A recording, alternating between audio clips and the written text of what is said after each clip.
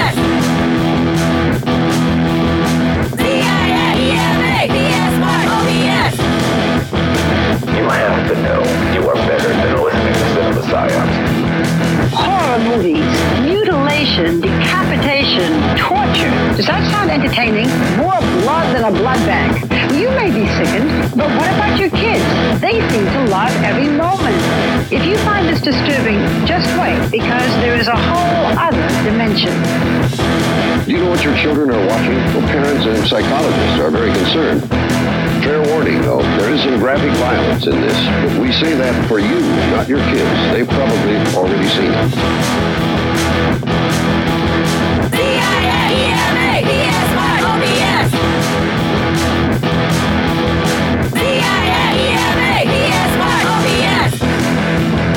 You have to know you are better than listening to Cinema Psyops. I like gore. I love blood and guts and stuff, you know. It turns me on, you know, ever since I was a little kid. I love the feeling of being scared, you know. Kids call them slasher or splatter movies, and they get together to watch them at Gross Out Party. The movies are extremely violent, sexually provocative, and have graphic displays of mutilation. I see them with my friends, and we see who can keep their eyes open the longest. Slumber Party Massacre. That was a classic. This guy just goes around killing people. That's the plot of all scary movies. CIA-EMA! PS-OBS! CIA-EMA! PS-OBS! You have to know you are better than listening to Cinema Psyops. Kids get the movies from the horror section. Most of the violent movies are rated R and aren't supposed to be seen unless you're 17 years old. Others are made directly on videotape and bypass the rating system altogether. CIA-EMA, PS-OBS! CIA-EMA, PS-OBS! CIA-EMA, PS-OBS!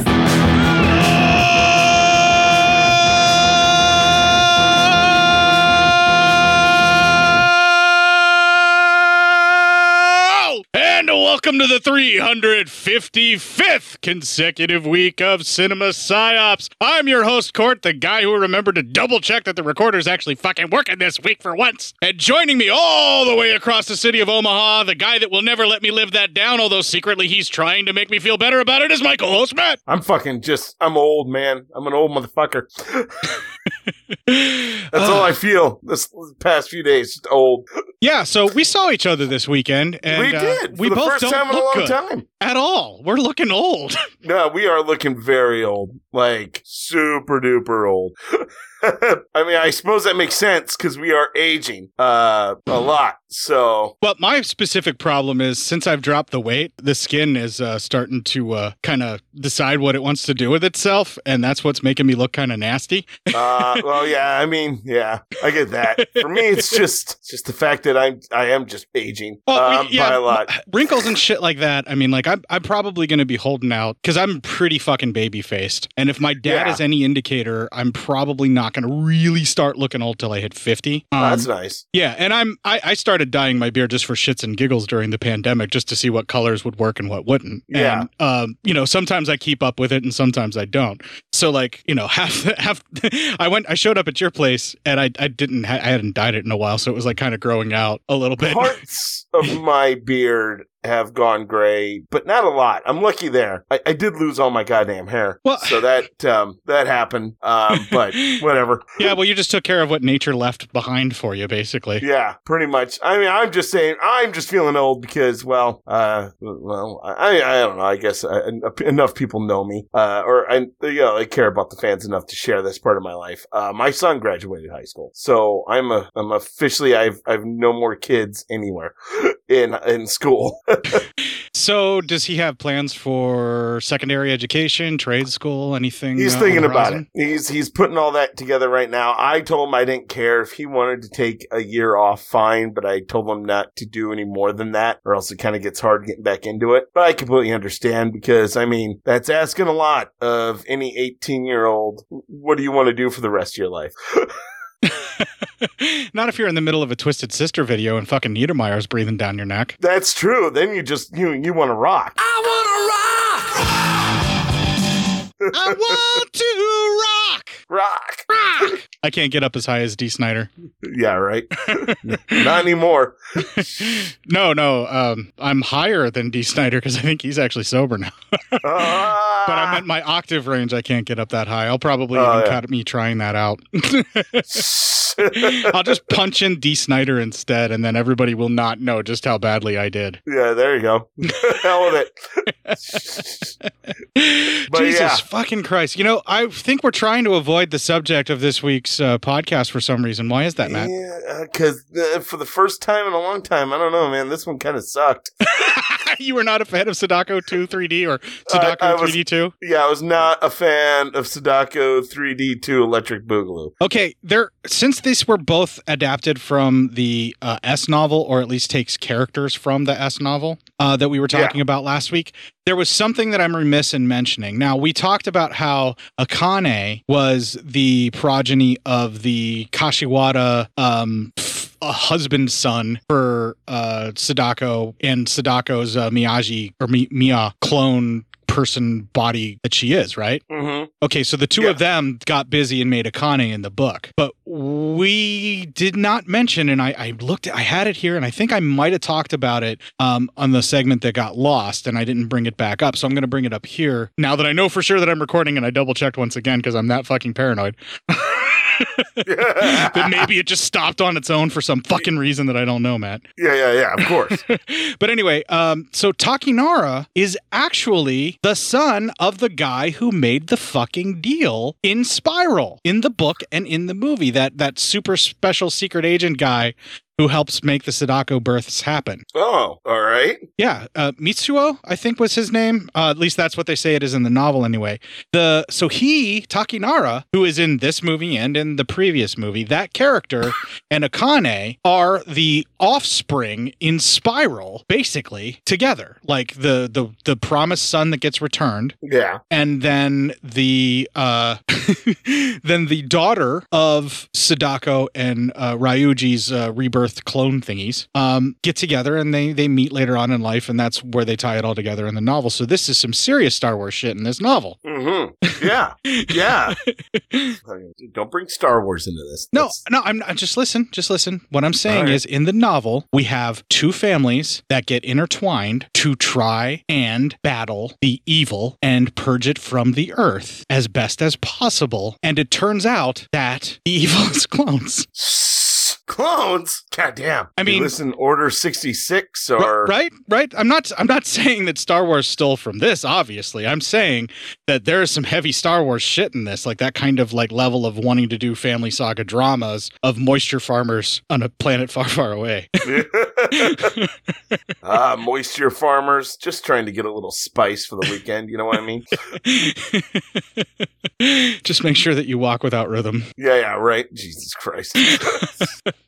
Anyway, I just wanted to bring that up. That's the main thing. And this world does, I guess, in fact, does in fact take place in that alternate reality that Loop created, and it just kind of ignores it. So in the previous movie, do you remember the landlord of Kashiwada said that what is real, everything's artificial, or this is also surreal or something like that, or everything is super surreal. And she was like dressed in a traditional garb, and she said the same thing at the end of that movie. Yeah. All right. Yeah. All Okay. right. I remember that. Take my word for it if you don't remember, because that did happen. I just believe you. Okay. So there's a lady that nebulously just shows up for no fucking reason in Sadako 3D2, and that's that same landlord. We just don't realize Yes. that. Okay. Yeah. That was the landlord. Okay. I got that part. Yeah. So I feel like that's enough to talk about because nothing else that has anything to do with the characters are in this movie. Yeah. And they do kind of pick up the plot line that they dropped off of what's going with Kashiwada in this one. So the idea that Kashiwada is trying to eliminate Sadako clones and everything, but then they change it once again that even though he's eliminating Sadako clones, he didn't have a suicide video. He was caught and put in prison. Yeah. Yeah, instead. Right. But they do this that he's trying to destroy the world again instead of save it and stop it. So he's not the Ryuji that would be in the book. That's the main difference is he's still not that same Ryuji that's in the book version that's trying to fight Sadako. So enough is enough. We've talked about it enough. We've kind of padded out the episode in the front enough. We're still probably going to have to do news. I'm going to close out that window for the discussion of Sadako 3D2 and what it has to do with the novel. Yeah, probably. Good idea. Jesus Christ. Yeah, we'll do some news. Okay. I don't think this review is going to take that long. We're still going to give it its due. This week, once again, on the Pirate Radio Edit, all female lineups for the bands in question that will be featured.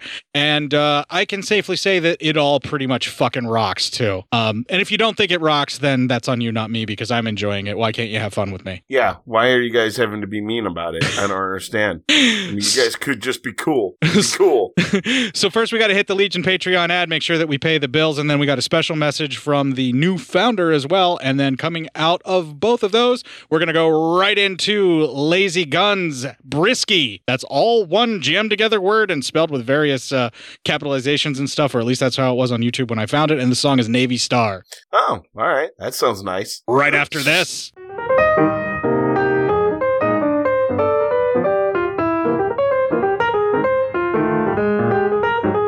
Hey everyone, this is Kevin. As many of you probably have heard, Bo will be heading back to school to become a teacher. Congratulations, Bo. As such, I'll be taking over the reins, managing and spreading the good word of Legion Podcast. To kickstart things off, as an added thank you for patrons in June, Legion plans to have Steam Code giveaways for current Patreon backers. A random person will be picked from the Patreon every other week or twice per month, and the winners can choose from the available Steam codes. Thank you so much for supporting Legion Podcast. You can reach me on Twitter or the Legion Discord group. My username is @LonelyBob. See you around. This'll keep you quiet. Oh, hi there. I didn't see you. You caught me cutting a new show.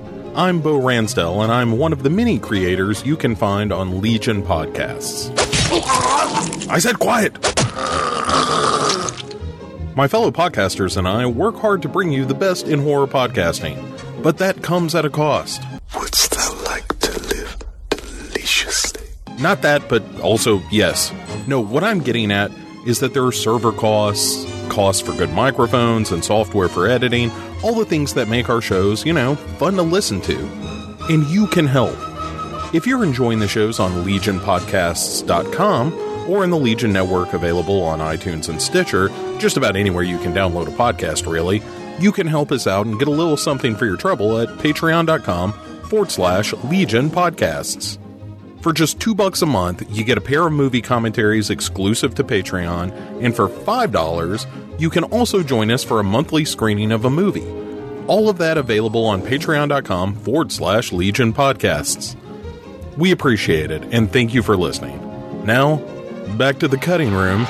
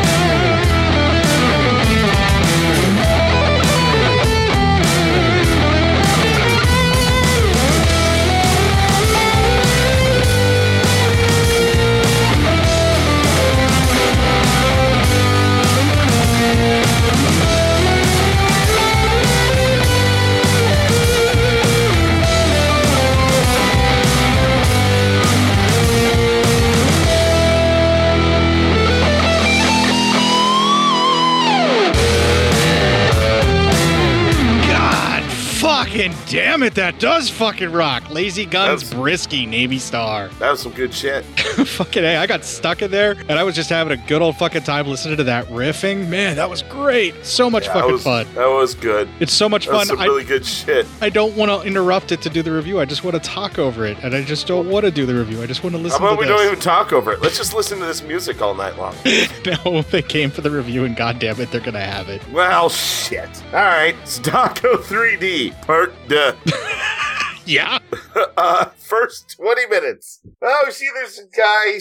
He's hanging out, and we see it's our main character dude from the last movie. He seems to be in a hospital. It seems to be rather stormy out, so that seems to be a problem. And also, he was a guy that did like CGI work and a bunch of other special effects work for like a movie company and a website and shit or something like that. And now looks like he's working security at a hospital. Yeah, it doesn't seem all that great. Yeah, life is not going good for him from where we last left him. He hears a baby crying, and we see we're now in the nursery of the hospital, and one of the nurses is carrying a baby, looks at a baby, and the baby opens up its eyes, scary eyes, hair comes out, attacks. Ooh, scary shit. I take it you were not impressed. I mean, it's like, okay, I get it. It's supposed to be 3D, but Jesus Christ. So anyway, so then we see a woman reading a letter, and we find out that this woman is the old landlord of the killer in the last movie. And she sees that there's a baby that's been born, and it says, she reads the letter, it's like, oh, it's a girl, and then she's here, all this kind of stuff. That's the landlord who knows a little too much about the artificial world in which she apparently lives, which they included in the film for them to talk about that, but didn't explain why that's there. Yeah. So, while all that's happening, okay, whatever, it goes into our intro, which they, again, utilize what would be the 3D effects, like plants growing out at you and all that kind of shit. So, I mean, all right. Okay, and then we cut to, it's 5 years later. We know it because the movie said it. Thanks, movie. We see their kids, they're playing this game where they're kind of like saying a rhyme, and they're all hands in hands around a little girl who's just covering her eye. And she opens it, and all of a sudden she's alone, and they're all hiding. Then we see, cut to this woman, she's just on her laptop shopping, and she gets a call from her husband, and she's talking, and the husband says, like, they can hear a child on the line, or it sounds like a small girl. She's like, oh, there's no one here like that, and leaves, or hangs up call. Well, then her laptop starts acting up, and a bunch of symbols show up, and then all of a sudden she's very much possessed. She then stabs herself in the eye with some scissors. Was it scissors? No, it was just a knife. No, it was a table knife. She was like sitting at the table doing something before all this happened, yes. But she still very much stabbed herself in the eye. Yeah, and they held it there for a really long time. They made it like super uncomfortable. And then it gets to the point where you're like, okay, just fucking do it already, right? Yeah, I mean, holy shit, man. God, shit or get off the pod at this point. Yeah, and then when you think they're going to go full Fulci and make you watch it go in super fucking slow, it cuts to a wide shot and it's already embedded. Yeah, exactly. She screams as they cut it, and they just fucking just leave you with the blue balls for the gore. Yeah, that's kind of what they do. It's that one's hurtful. You're like, not for me though. Yeah, you're super anti-ocular penetration. So this is the best case scenario for you, where you get teased with it, where you get the dread of it about to happen, and then you don't have to actually watch it. Yes, that's like the best of both worlds for you. And we see that she has rings on her arms after she had done this. So then we see this little girl. She's drawing a picture, like heavy scribbling. It's disturbing. And another girl asks that's where actually her mom is. scratch art. What it is? Scratch art. What you do is you spread a bunch of crayon, various bright as fuck colors across a piece of paper. You cover it all. Do whatever patterns you want or however you want to do it, and then you paint it with black tempera paint or some other there's like a heavier crayon that you can scratch away or something like that you can use too for this type of scratch art. And then you scratch away the black and reveal the design by scratching and having the bright colors shine through. They also make scratch art boards for that, where you can actually have scratch board where it's black ink that permeates part of the board, and the deeper you go, the lighter it gets. So you get like this reverse effect where it's actually sinking in, but when you're looking at it, it looks like the image is popping out. It's white. Oh, yeah. There you go. I wanted to talk about that because I used to do the other kind that the little girl is doing when I was a kid, and I loved it. And I had this really nostalgic kick where I was like literally going to go get some tempera paint and try to do some scratch art now. Because you're like, hells yeah, let's do it. Yeah, I was like, fucking hell yeah, let's get stoned and fucking make some scratch art. I done saw it on TV, so now I got to do it for myself. Clip. I mean, yeah, not exactly wrong. What we both said was a clip. Yeah, pretty much, yeah. So another little girl walks up and asks where her mom is and why her mom never comes around. Then asks if her mom's dead. Then gets mad because the other little girl won't answer her and takes the picture and rips it up. Well, that little girl does that creepy kind of long hair over the face but looks at her, and everyone's a little scared. But then Scary Girl's aunt shows up to pick her up. I think the Scary Girl's aunt was there watching her getting harassed by the other little girl and just let it happen. Well, she almost seemed like she didn't know what to do. As they walk home, she grabs some random dude, and he's like, what the hell? And then she lets go, and the guy's like, that's weird, and he's on his phone. And then the phone does all the strange symbols. He starts choking, and he falls off a bridge, dying. Then we cut back to Ando. He is, as we said, working security at the hospital. He's burning a trash bag when his boss tells him to check the nurse's station, and also that his sister had called.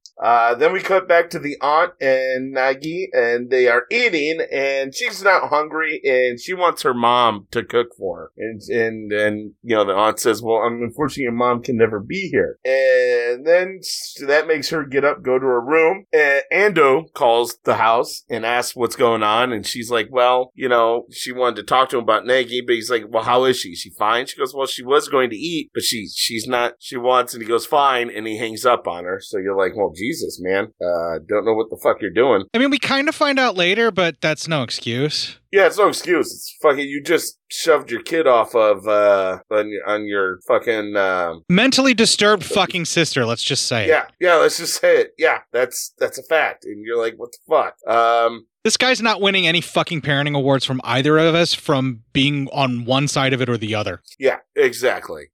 So we then see the picture she drew is of a lot of fish in a hut and a scary lady.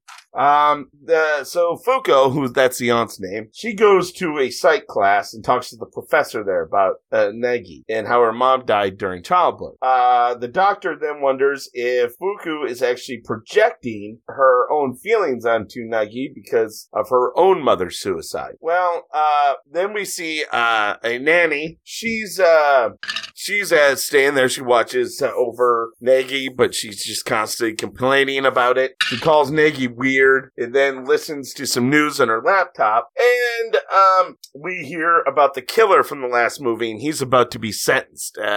So we know that he's still very much alive. But for how much longer, we just don't know. Yeah. The movie completely ignores the fact that we watch him get killed by Sadako on screen, and that's what's supposed to launch this in the first movie. And somehow he's alive, got caught for all the killings, and is now going to be executed for those crimes. Yeah. Later on, at the playground, a girl makes fun of Nagi for, because her mom's dead. Because kids are soulless little beasts. Yeah, because this little fucking girl's a fucking monster. Yeah. And it's going to grow up to be even worse. She walks away, and she won't grow up to be worse because she checks her phone, and her phone does weird shit. Later, out in the woods, they all seem to be dancing around Nagi again, till the wind hits, and then pushes them all down. And when they start getting up, that girl sees the well is in the middle instead of Nagi, and then she gets sucked into it. So I'm pretty sure that little girl just died. Well, one can hope. Yeah, and that's the end of that first 20 minutes. All right, those little girls are fucking monsters. All right, yeah, they're terrible. But little children are typical monsters because they haven't learned anything yet. Oh my god, they're fucking awful. You do not fucking cheese a kid for losing a parent. No, that's pretty fucking ridiculous, but I mean, it happens, and it's fucking terrible.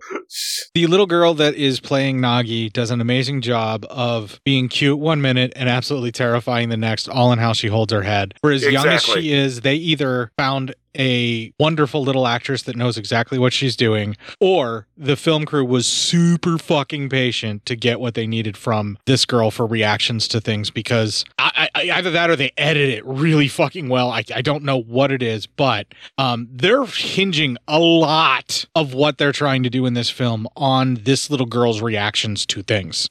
Yeah. This is a huge gamble to pin your fucking movie, not let alone a horror film, but your movie on the facial expressions of a child of this young of an age. And yet, she's one of the only things in this movie that works.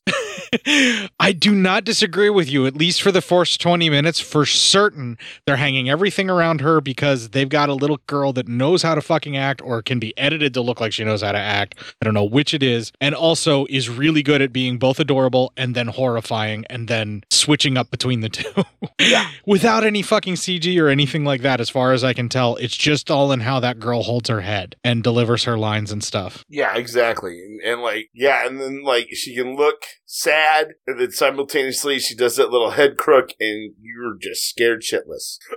And this movie is pushing really hard that when people upset her, somehow Sadako comes for them. Yeah. And because because she's a child and not fully in control of her faculties and her emotions yet, she obviously, the slightest little slight is going to make her super fucking mad, and therefore Sadako. Yes. Or at least that's what the film's trying to tell us at this moment. Yeah, that's what it wants you to think. Yes, it wants you to believe that. Yeah, that's what it wants you to believe.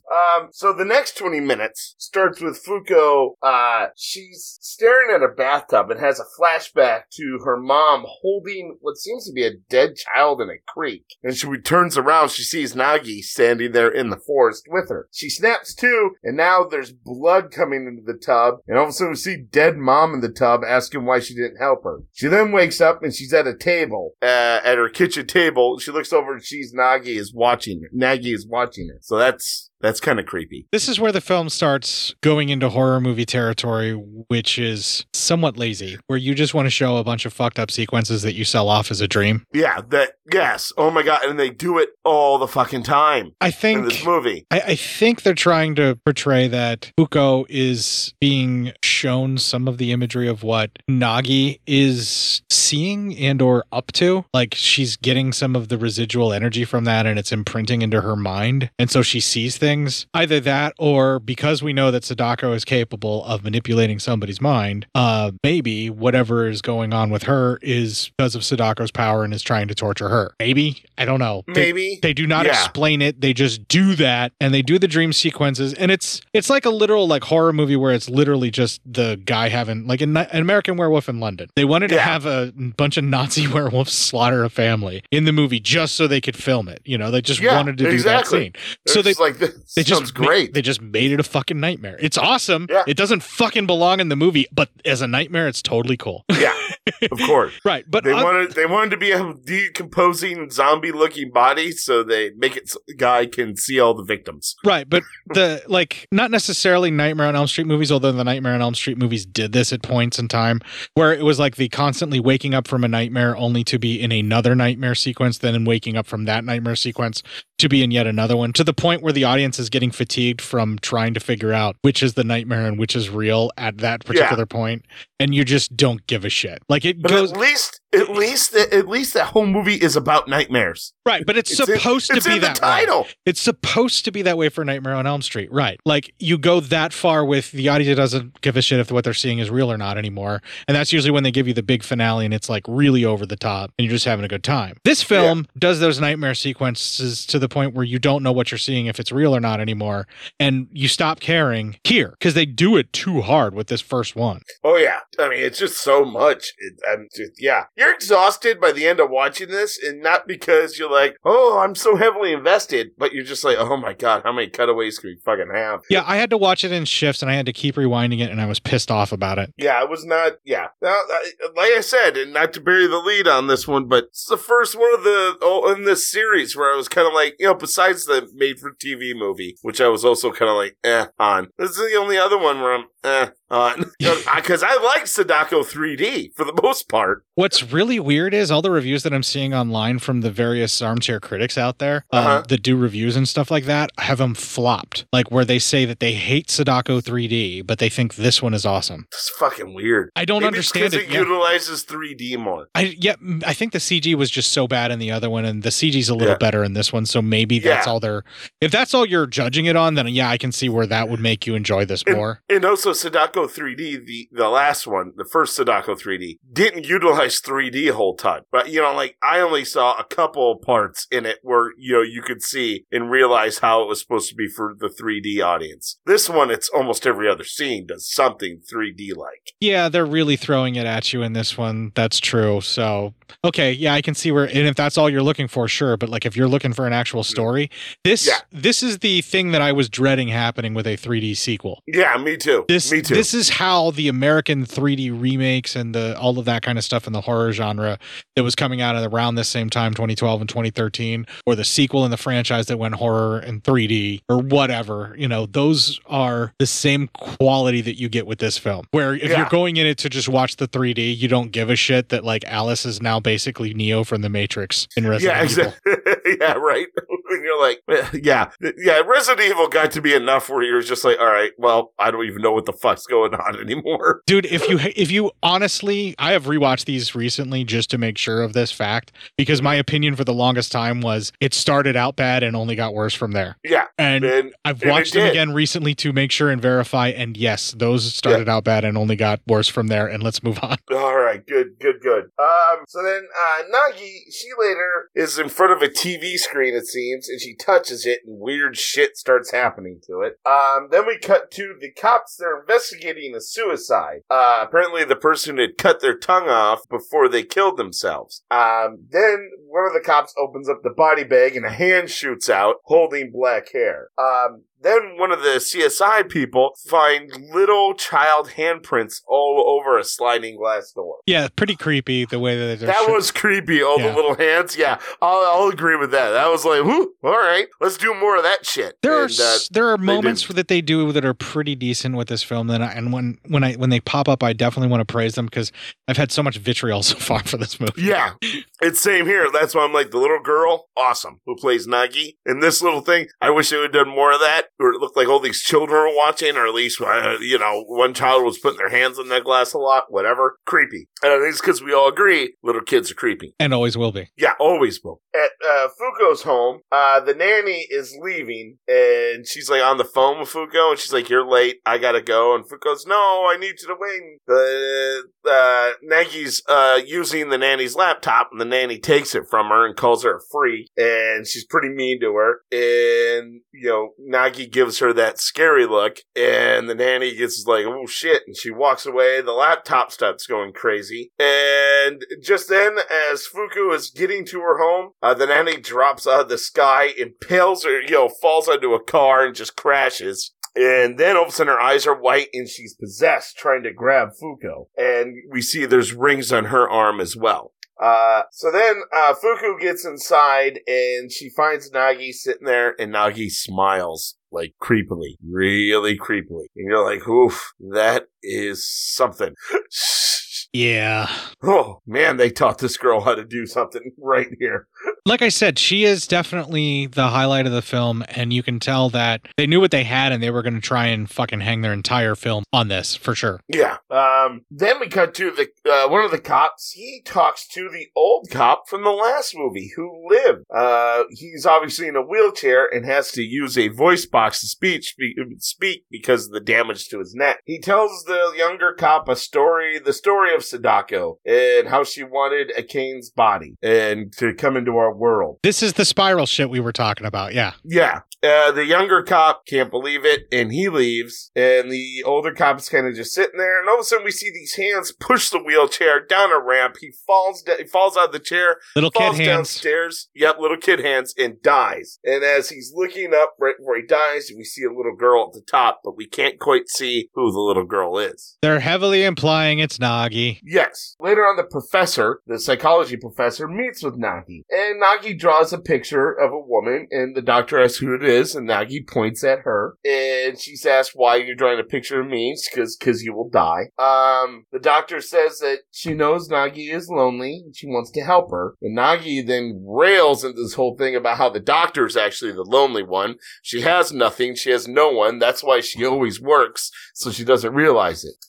She then looks and says everyone's going to die, and she also draws a train with what seems to be like ghosts around it.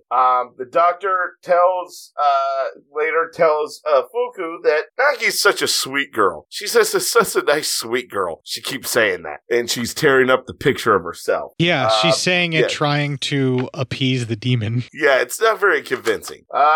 When Fuko then leaves the professor's office, she sees Nagi is gone. Well, then we see what's heavily implied to be Nagi in the subway. And this guy's on his phone. He sees her kind of standing there on the subway platform. He's on the subway. His phone goes nuts. All of a sudden, people on the train just start dying. If they're on their phones, they go crazy. This one lady seems to actually become Sadako, or at least possessed by her. I was calling those Sadako zombies in my head. Yeah. I mean, not a bad way of looking at it. Because that's what it looks like. See, they grow super long hair, or their eyes roll up in their head and they become white, and then they look exactly the same, but they're like possessed Sadako face, and they run around, and it's almost like CG over top of them. And they act like zombies, but they do what Sadako wants. Kinda. Yeah. Yeah. So then Fuko, she walks up and she comes across the scene where everyone's just like, all the death and mayhem that's going on there. And she's kind of like, oh my God, she's really scared. And then all of a sudden Nagi grabs her hand to hold her hand, and she pulls away. She gets scared, and Nagi falls to the ground and kind of gives her a side eye, and that's not good. You get really worried for the aunt at this point, yes. Yeah, right. That night, Fuko and Ando fight about Nagi, and she's like, whose child is Nagi really? Is she really yours and Ando, or is she really yours and her mother's? Yeah, Kane's. I mean, what, you can't explain. She's causing these things, and the brother just kind of storms out on her, doesn't even say anything, and you're just like, what the fuck, man?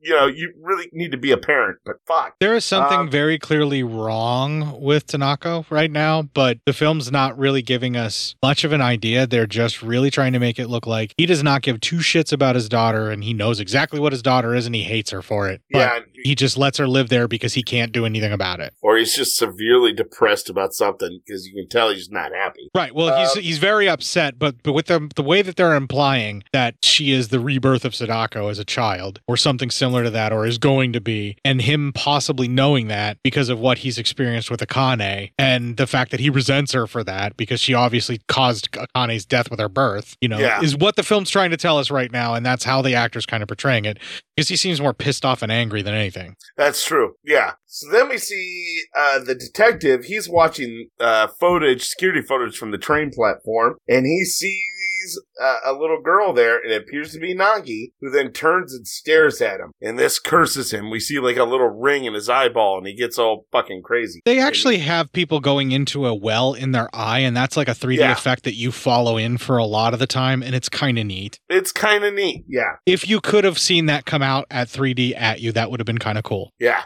After that, he's kind of staring at kids playing on a playground, kind of having a little mini paperclips moment, and that ends that 20 minutes. Okay, so they're really pushing that there is some kind of an embodiment of Sadako in child form. We're focusing in on Nagi because that's who we're following around. And all the girls and boys do wear the same coats that we see the actual hands of the killer, like the sweater coat thing that's like the various, like the green sweater or the green coat that the kids wear, they have one or the other. Yeah. The little kid, and we're thinking it's a girl because there's long hair, and we're also thinking it's Nagi, but the little child that we do see for sure pushing is wearing those outfits that are from her school, but all the kids wear the same things from their school. They have a uniform. That's right. They have a uniform. It's a school uniform, so who knows? It could be any of the girls, right? And if they all have the same uniforms across the entirety of the country, it could be any girl. But the film is pushing hardcore that it is definitely Nagi in all directions, but they're really going out of their way to not show us that it's not Nagi. And it's at this point in the film where I say to myself, man, I wonder if Nagi translates from Japanese to herring that is red.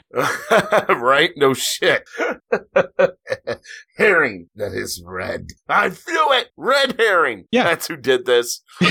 Exactly. They are purposely driving a red herring narrative with Nagi here because it's at this point where if you're going to make it her at the end, you need to really kind of shit or get off the pot. Like, how are we going to tell this story? And if you keep not purposely showing her face, even though you're purposely showing us that every time she gets upset, somebody dies, then we kind of know that she's not really the one behind it. You kind of make it obvious right here. And this is the point. Sorry to spoil it for everybody that wanted to hear the rest of the review of how this movie was going to go. But it's at this point where I said that to myself. I went, it must translate to herring that is red. That must be what I was starting to think, man, we're pushing almost too much on her, for this early in the movie. It doesn't take away my enjoyment of seeing how creepy she is and seeing how when she gets upset that someone else gets killed, but like I know they're going to try and pull an oh what a twist at the end here. Like I already know. Like here. And I don't think it's that I'm that fucking clever. I think the film is just that fucking obvious. Yeah, I think so too. I'm with you. It's like I'm not Mr. Super Sleuth over here. It's just they push it so hard almost anybody be able to see this. Right. If you've seen a mystery movie or two, you can kind of sniff out the herring that is red. That's right in front of your face with the way that they're making this obvious. Because the herring is like 4 years old and it smells such. Yeah, right. It's gone bad. Which, by the way, this little girl is supposed to be like 4 or 5, man. She's supposed to be like super tiny. Yeah, and she looks pretty tall for all of that. So, just saying. Although, girls usually get taller at an early age. So, there you go. Anywho. She's got a curse that's making her grow faster. There you go. Perfect. So anyway, we start the next 20 minutes. Fuko finds, she's cleaning up her brother's room. She finds that the closet door has been wired shut. So she starts cutting to get into it. Then we cut to the brothers at work, and the detective shows up. He wants to know where Akeen is, and he tells her that she's dead. And then the detective asks about her daughter, and he just sort of says he has to go to work and walks away. Fuku opens the closet. She finds a picture of her brother and Akeen holding Nagi, and then finds a big trash bag that has like a box in it. Then we cut back to the brother. He has a trash bag. He was walking, he drops it, and a ton of black hair comes out. In the box, back at the apartment, it's a letter from the killer, and all's it asks over and over again is how Nagi is. How is Nag? How is Nag? How is Nag? So then, she decides to visit that killer. They talk, and he goes off. It's weird how a serial killer could just have a random visitor.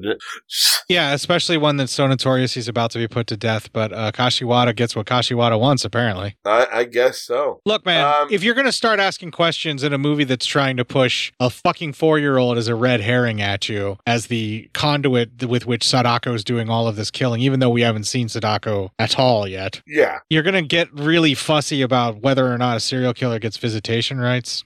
Yeah, I mean, all right. I guess you're not wrong. I'm just, fuck. So...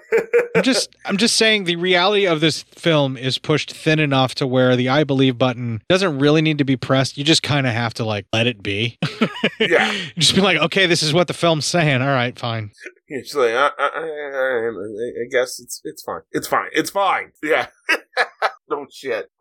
First he asks about Nagi and how is she. He then berates Fuku about not being able to save her own mom.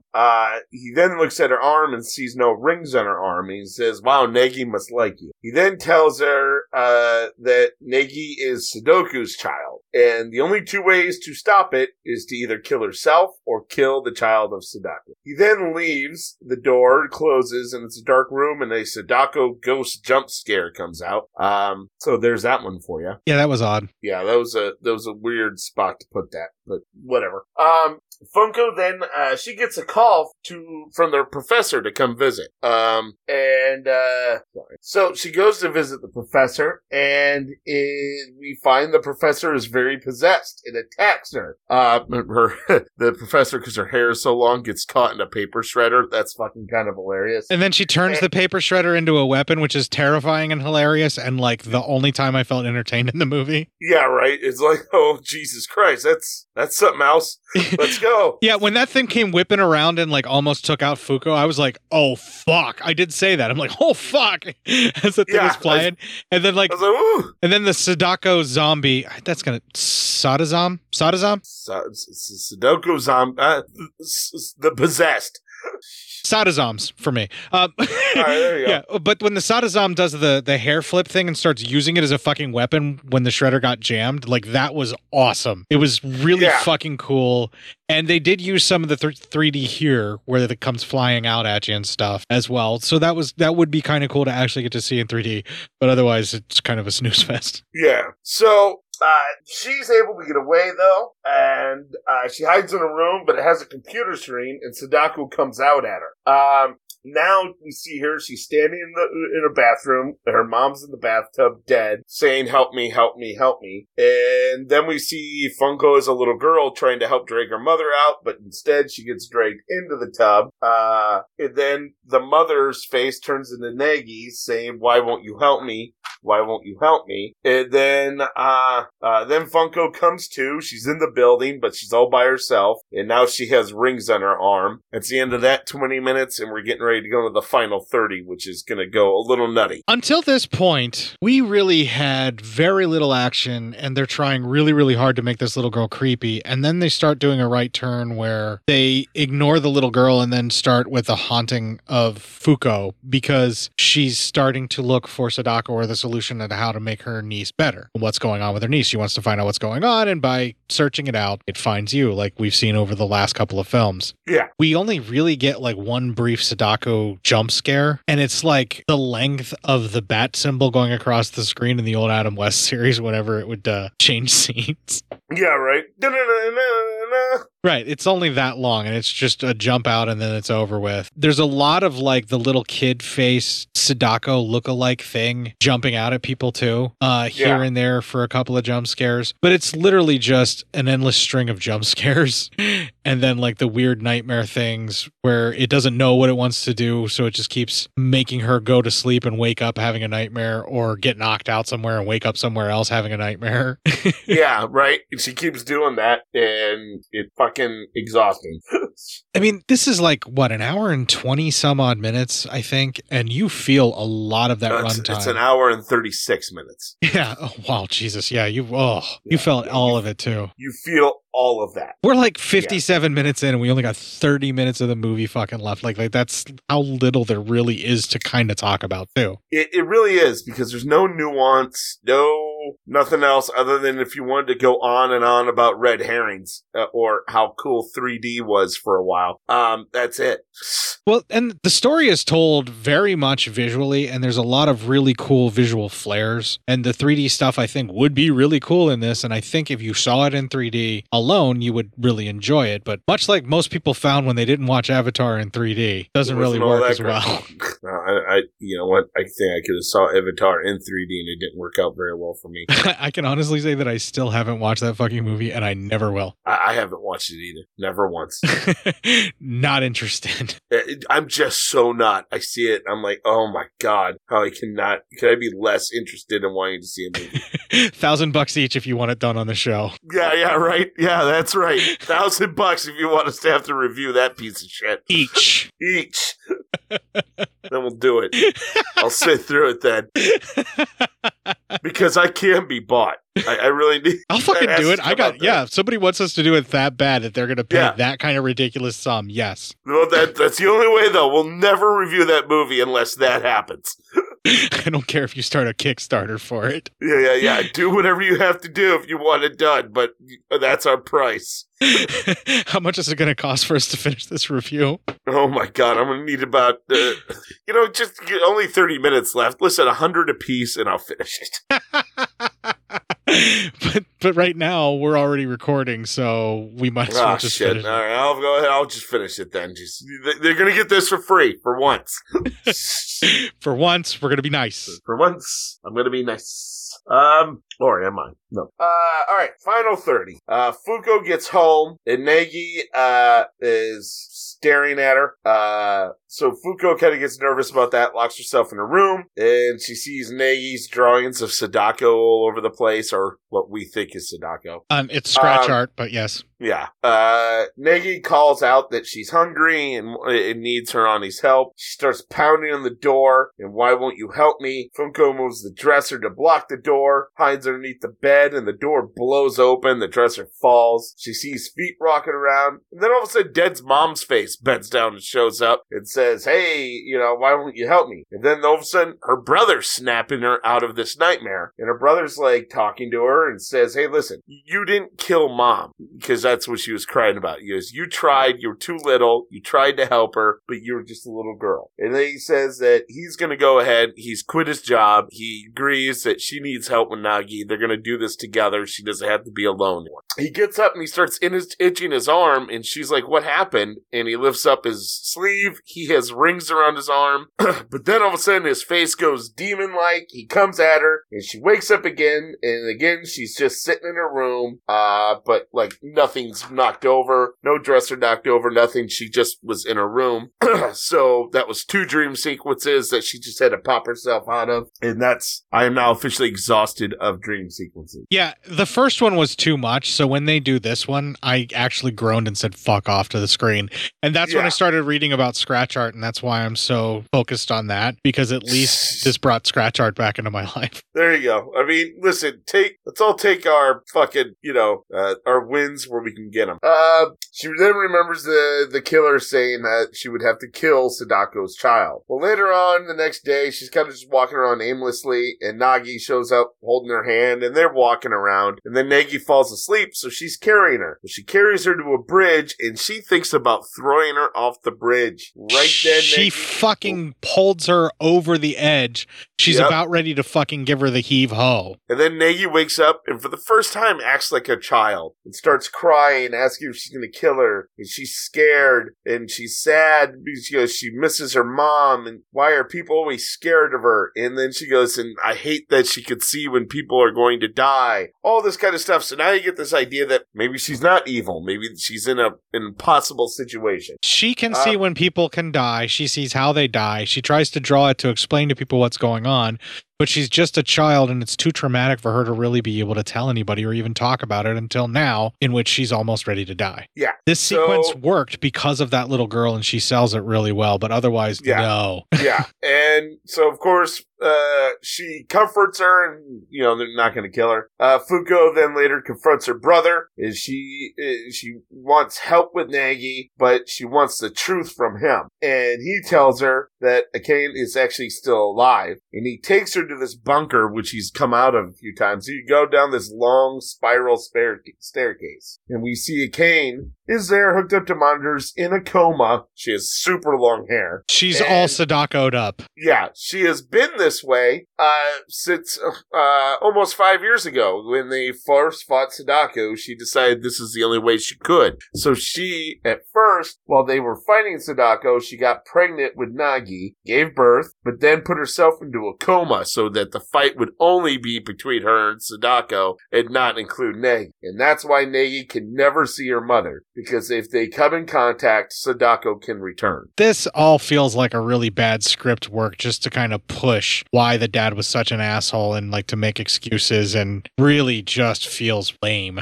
Oh yeah, definitely lame. Definitely lame. Definitely just a way to get out of the dad being a terrible, terrible person. What a twist. What a twist. And we still have What a Twist to come, and I'm annoyed by that too. What a twist. What a twist. I'm still annoyed. Then we cut to Nagy is once again in front of the TV. She decides to touch it. It does weird shit again. Then we cut to some nurses working on PCs, and they get the weird symbol screens. Fuko gets home and cannot find Nagy and calls her bro. And he looks on the security monitor cameras in the hospital, and there is Nagy standing there. He finds her, but then the cop punches him, and the cop then beats the living shit out of him, saying that he's going to kill both Nagy and her mom. Ando tries to stop him, but he beats the living ever shit out of him. Luckily, Nagy runs away. Ando gets a fucking beating of a lifetime. The only reason we think he's still alive is the fucking evil, wicked cop, who just coincidentally is also possessed by Sadako, making him even more evil and wicked, walks away, and we still hear the guy, like, gagging and making, like, gurgling noises, filling, like his mouth is being filled with his own blood, but he's, like, clearly still alive as the fucking pig walks away. Yeah. As Nagy runs away, Fuko finds her. The cop shows up. The cop does show he is cursed as well. He has the rings. And he also says the woman from the beginning of the movie who stabbed herself in the eye, that was his wife. He says, before he could shoot them, possessed nurses attack him, and so that causes the other two, gives them the chance to run away, and Nagy will not leave the hospital. She wants to see her mom. So Funko actually takes her down to that bunker area to see her. Mom wakes up and reaches out for her as Nagy walks to her. Before they can touch, the cop shoots and kills Mom. Then the cop's getting ready to shoot Nagy. However, then he turns the gun on himself and shoots himself until the gun's out of bullets in the head. So obviously he was possessed. That was actually kind of cool. Yeah, so he was there only to release Sadako. It's obvious. Yeah. And he didn't really care about the kid. Well, he wanted to kill the kid. He didn't want to release Sadako. But then, right before he could kill the kid so Sadako wouldn't be released, Sadako stops it. There's that, but also he's possessed, so why his motivations are to do this killing are clearly because Sadako wants him to do it, and he's just insane. But then why did the Sadako clones attack him? Because he didn't find the bomb yet. He wasn't there yet. Oh, okay. He needed to follow them, so the Sadako clones pinned him down to let them run off to where they needed to be. I gotcha. Because, spoiler alert, all of this is supposed to be part of the Kashiwada Sadako plan. Yes. All right, so, it's gotta make sense somehow, right? No one would just be that lazy of a screenwriter, Matt. That's clearly why they attacked him. Nah, they're just lazy. I know laziness when I see it. I'm a pro. So, I've worked real hard at being as lazy as I am. Nagy then screams, and all of a sudden a well shows up. Instead of where her mom was, now there's a well. Then Fuko sees Sadako staring down Nagy, and then blood starts filling the room out of the well. Nagy gets dragged into the well, and Fuko jumps in to grab her. As she sees Sadako's dragging her down into the abyss, Fuko's remembering things about her mom, all that, and she swims down, is able to grab Nagy, and saves her from Sadako. They watch Sadako slowly go down into the abyss. All of a sudden it cuts, and they are safely back into that bunker, only everything is gone. There's no mom, there's no bed, no bodies, nothing. Fuko and Nagy, we cut to, they're now living happily, they're having a fun little picnic. They both seem very happy. Well, the old lady from the beginning, the killer's old landlady, she's reading the killer's last letter. He states that death is merely a passing point. And then we see videos that Nagy is not Sadako's child. The darkness is still coming. It was a completely different little girl who is actually Sadako's child, who's been running around doing all this shit. As we see Superboy Prime punch a crystal and retcon the entirety of the movie. Yes. After this, we see he is hung. Roll credits.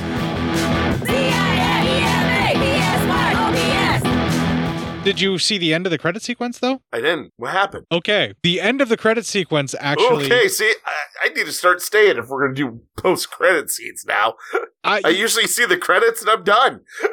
Well, sometimes you just have to fast forward, but a little bit into the credit sequence, there's a thing where the landlady opens another letter that's from Kashiwada, and he basically says that he knew all along. Oh, that's why he never said kill Nagi. He said you have to kill Sadako's child. Or yourself, and that's the only way to make it stop, yeah. Yeah. Huh, how about that? But he was apparently making her kill Nagi so that the guy would give up on Sadako and maybe kill his wife. You know, like basically the end goal was to release Sadako to bond with her child or something like that. It's just very poorly written. But the landlady actually got a letter where it says that the child is alive and the child blah, blah, blah, you know, that kind of thing from the guy. And like he knew that it was going to happen and he predicted it and like, you know, this was all his doing. Yeah. Now everyone will die or some shit like that. And they just retcon punch that in too. Yeah, yep. Well, that's nice for them.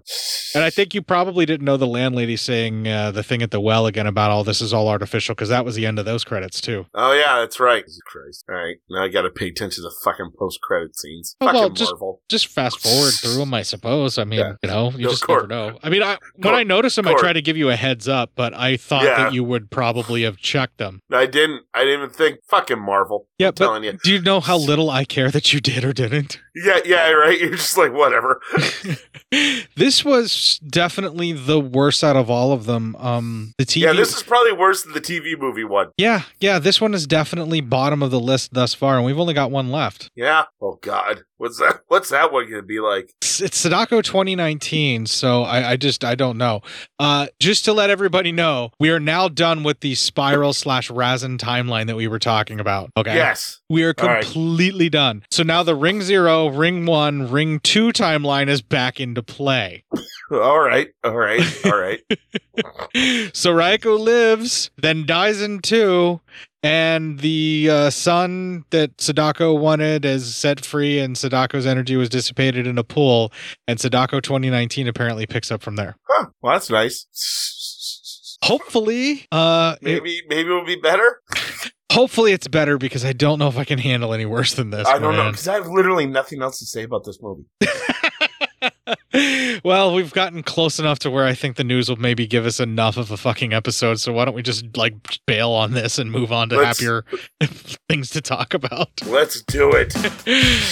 All right. So playing us into the break is going to be Drops. That's spelled with an apostrophe S, Drops, and the song 壊して Nice. PSYOP News right after all of this.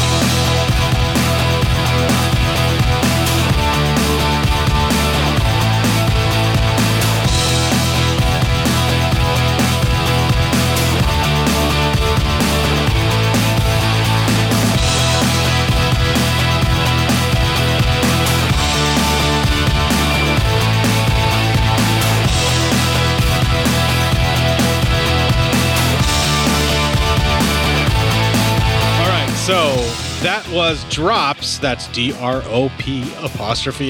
or at least that's how it's spelled on the YouTubes where I found this. And the song is 壊して because I'm not going to try and pronounce it without offending a bunch of people. Well, that's for the best. Speaking of offending a bunch of people, give me some PSYOP news.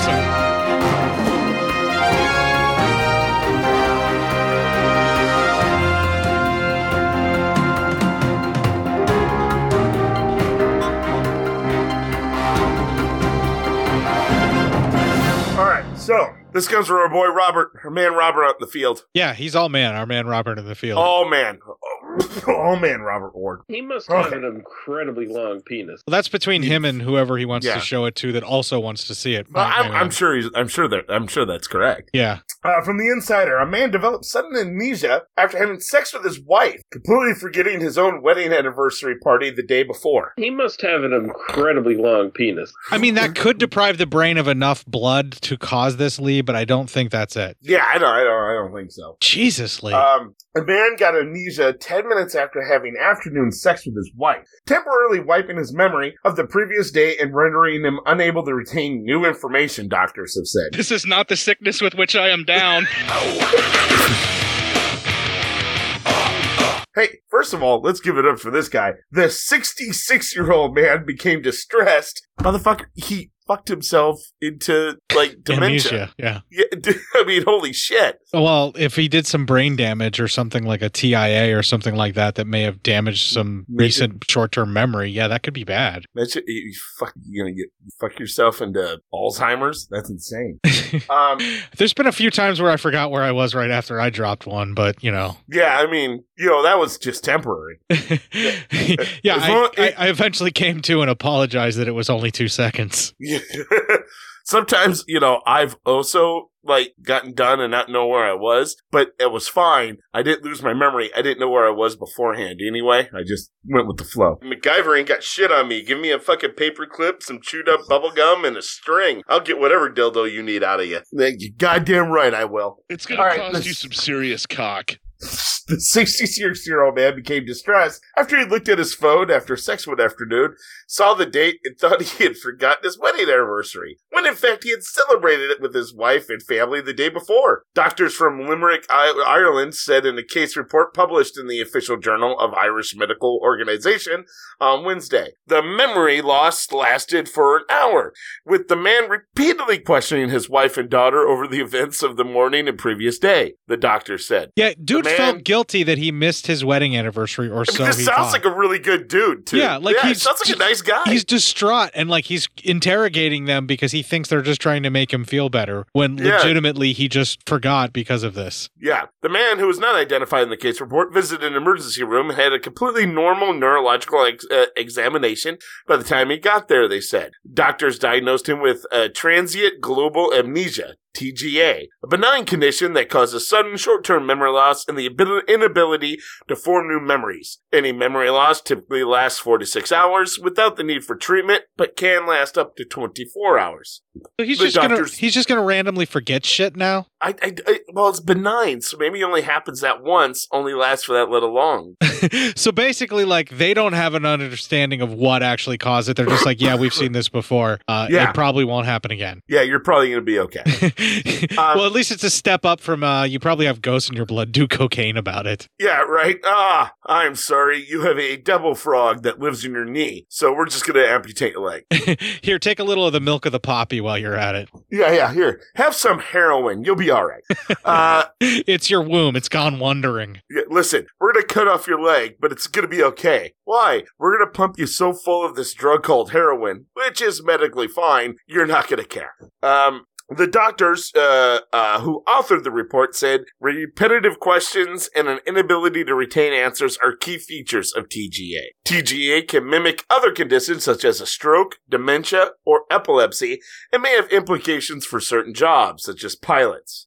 Yeah, no shit. Most cases have been reported in men aged between 50 and 70. We don't know exactly what causes TGA, but it has been linked to several activities, including physical exertion, immersion in cold or hot water, emotional stress, pain, and sex. All things I enjoy kind of at the same time.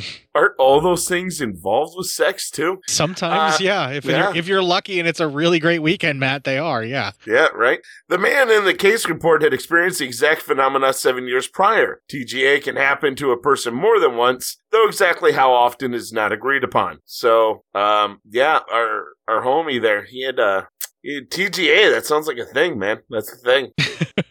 You would have to call that back. Yeah, It's a thing. it is. It's definitely a thing. Yeah, and it sounds like it's a really nice dude, so I'm hoping he'll get the memories of his anniversary party back because clearly he feels very upset that he missed it. Yeah, and everyone, it sounds like it was a great time. I mean, it must have been good. After that, It must have been a great time. His wife boned him so hard he got memory loss. She must have really loved the anniversary present. because I like abuse and free drugs. No, I mean, it's kind of true.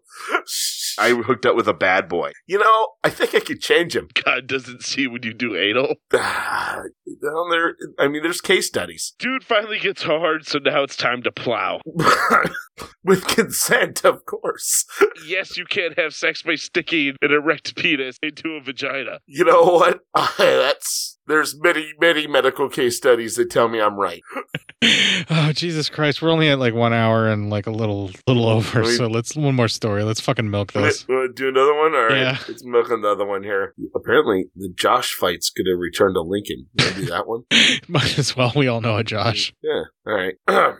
This comes also from our man, Robert Ward. Robert Allman Ward. Our man in the field. Our man in the field. Calling all Joshes. The Josh fight returns to Lincoln. The second annual Josh fight gathered... Oh, it's already happened. Sorry. The second annual Josh fight gathered dozens of Joshes for a good cause. Blood in Lincoln, Nebraska. That's a weird cause. Blood jizz. Yeah. What started as a fun battle to get Joshes from all over the country out of their houses after several months of social distancing and quarantine has turned into an annual charity event. Dozens of Joshes were gathered at Bowling Lake Park for a second annual Josh fight. Safe sex with a dead thing. I'm just going to hit all the fucking clips so that people can hear them again. Josh Swan, creator of the Josh fight, stated that they had a bunch of people named Josh gathered here that day. What started out as a way to find the ultimate Josh turned to around 100 people gathering at the park to raise money for the Lincoln Food Bank, the Children's Hospital, and Josh the Otter. HPV will cure what ails you. There was a shitload of Josh. Yeah, that's a lot of Josh. And also, what about what's your HPV curing? My HPV will cure what ails you. Yeah, I don't know what that is. It sounds like that would cause an ill. Pray to God, that's what assholes do. One person stated, I heard about it last year after the fight, and I was jealous because I'm the real Josh. Josh said. Josh Swan wanted to find somebody with his exact name, so he picked a central part of the United States so Joshes from all around the country could battle for the title of the real Josh. How do they battle for the title? With a pool noodle fight. They state they have an officiator for the event. The ref determines who's tagged, who's not, but ultimately it's a game of honor. Joshers are bound by honor, so they expect them to all be fair and good sports. Everybody wanted in on the pool noodle battle, so there was 2 rounds of fights, one for the Joshes and one for the non-Joshes. Seems the non-Joshes try to get involved, so that's nice. Are you joshing me? You know what? I'm going to tell you right now, after this kind of last week it's been with what's been in the news, I'm happy to end on a nice news story. Yeah. That's a nice, wholesome news story. I love that news story because this last week for news has been what I can only describe as fucking horrific. A new shade of hell world. It's really bizarre that the rant that I went on aligned so perfectly with what last week's vibe was before we even knew that's what we were going to get. Yeah, before we even knew. I mean, the world got to be even a darker place than it already had been since our last show. So, again, nice to get some nice, wholesome news. Yeah, the Josh fight thing is a great way to end the episode, but you had to bring us all down by reminding us of all the horrible things that were in the news instead. Yeah, well, sorry about that. Just remember the Josh fight. They're doing it to say the ultimate Josh. They believe in honor, and they're doing it for a good cause. I've known a few honorable Joshes in my life, but I've known a few that are dishonorable as well. Well, then they bring disgrace to the name Josh. Those of you that are known as Josh that know that I know you, you can now decide which one of you have honor or not. Fight it out amongst yourselves as we play the Ending Legion promo and then follow it up with Aldios, I believe is how it's pronounced, I'm not sure, and the song Mermaid right after this. If you enjoyed this show, then make sure you check out the other great shows on the Legion Podcast Network, like Cinema Psyops, Cinema Beef, Devour the Podcast, Duncan and Bo Come Correct, Exploding Heads Horror Movie Podcast, Friday the 13th, Get Slayed, The Helming Power Hour, Hello, This is the Doom Show, Hero Hero Go Show, Kill the Cast, Underwater Kaiju from Outer Space, Jerry Hates Action, Legion After Dark, Mental Health, Obsessive Cinema, Discourse, Pick Six Movies, the podcast by The Cemetery, the podcast on Haunted Hill, the Psychosemantic podcast, Rick Radio, House of Wax, Dude Looks Like the 80s, Rabbit and Red Radio, The Shadecast, Short Bus Cinema, Two Drink Minimum Commentaries, The VD Clinic, Who Will Survive Horror Podcast, and Witch vs. the Doomsday Clock. With such a wide spread of shows, there is guaranteed to be a niche for you to fall in love with. Horror, politics, movies, books, sex, music, commentaries, health, video games, kaiju, action, news, comedy, and opinions that would most likely get you killed in some parts of the world. We are proud to bring you some of the best podcasting in the world. Check us out at www.legionpodcast.com, iTunes, Spotify, Stitcher, YouTube, and any other dark corner of the internet where podcasts can be found.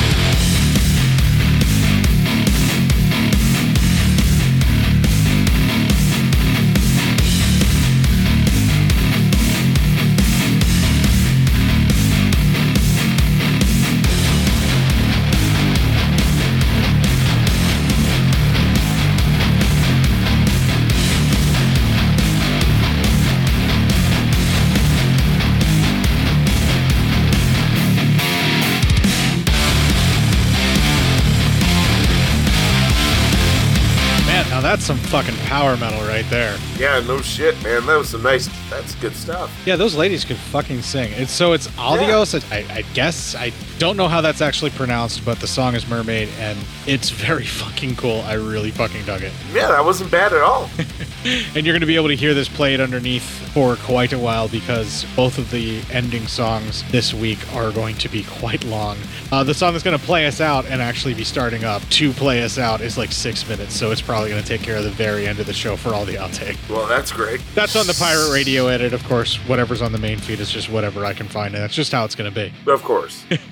So I've actually embedded a little secret that nobody has noticed yet in our shows that no one has really been able to find, and I'm just going to throw it out there that I'm going to have people looking for clues having to do with our show. And there's evidence of what's going on the Legion podcast feed, legionpodcast.com/cinema-psyops-podcast. I'm not going to tell you exactly where it is, but it's definitely for our show. So you might want to start there, see if you can find the clues that I'm talking about. The weird little thing that I've been doing that nobody's noticed for nearly the entirety of the year, and not even Matt knew until I told him about 3 months ago, I think. Yeah. You know what I'm talking about, but we're not going to fucking say it. No, we're not going to say it.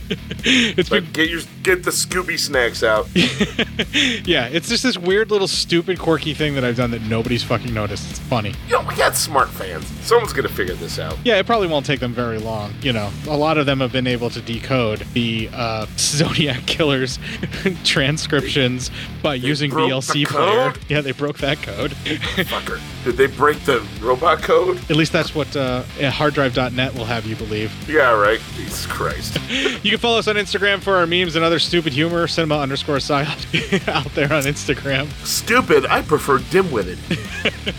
Not very bright humor. Yeah, dim humor.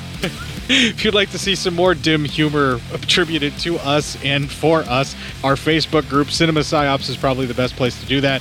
I'm available there on Facebook as Court Psyops. I show up every now and then, but I'm primarily in the group, and I'm dropping some dank memes for you thrice daily from the Cinema_Psyops. The dankest of memes. And when I say so dank, when I say so thrice fresh. daily, I mean during the workday for the working human, usually scheduled around the working holidays of the United States, because everybody else gets way more days off than us. Yeah, I mean, we don't even get a health plan and no days off. It's fucking real. Yeah, living under stage capitalism is a fucking nightmare. If you'd like to try and tell me otherwise, you can email me feedback, cinemapsyopscourt@gmail.com, and let me know what that boot leather tastes like. Yeah. Do you eat it, like, raw, or do you, like, cook it? I just want to know. Well, while you're out there licking boots for pleasure and not for the fascists, kick the fuck out of this week and make it your bitch.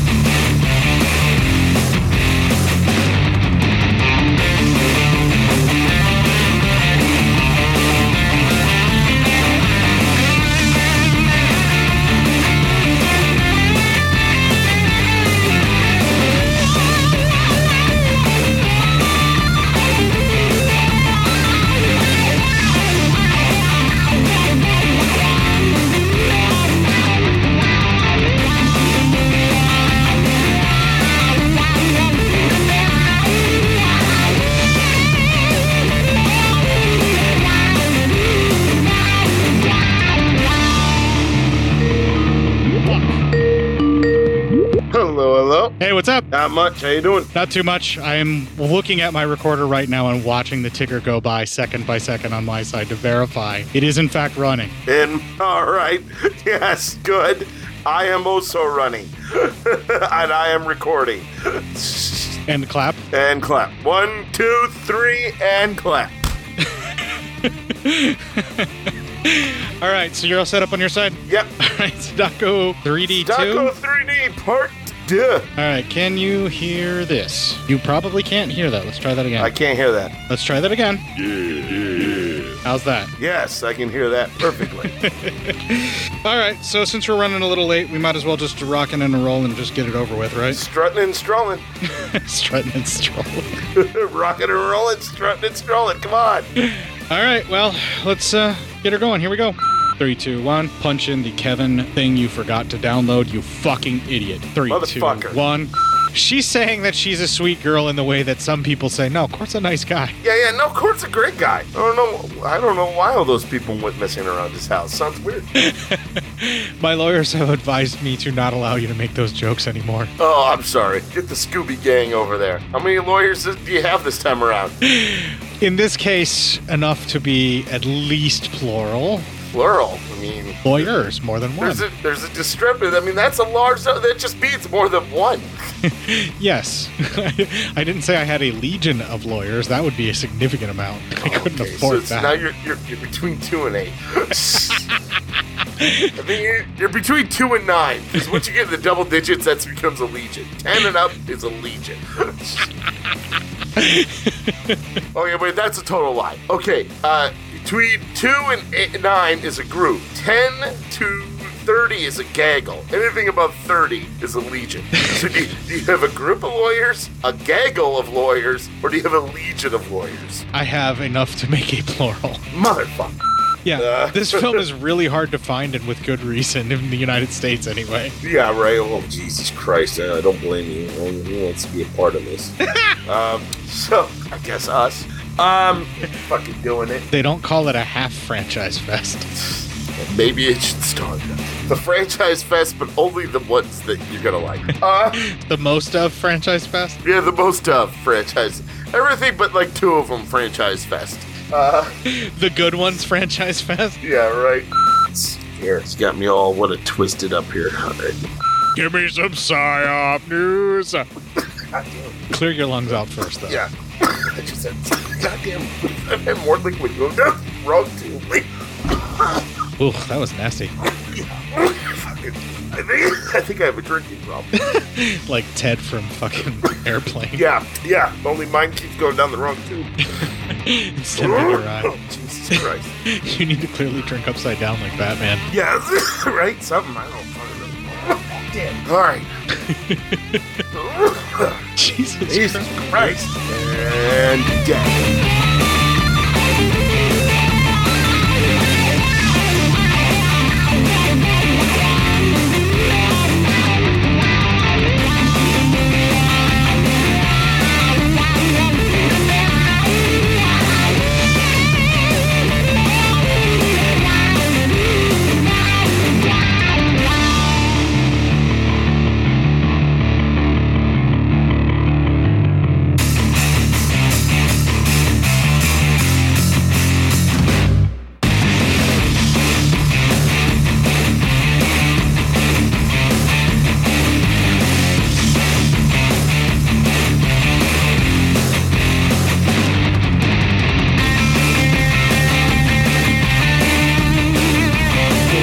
They're licking boots for pleasure and not for the fascists. Kick the fuck out of this week and make it your bitch. Good base covering on that one. Just in case shit went wrong. Hey, what about me? Yeah, if you're doing it because you like to lick boots, that's awesome. I don't care if that's what gets you off, but like, some poor person just likes to lick some boots, and now all of a sudden we're talking shit. No, just bootlicker's a common term for somebody that fucking pisses up the fascists, dude. But I'm just saying. You still recording? I was. Now I'm done. I think ended it on bootlicker's feelings is a way to go. And I'm done.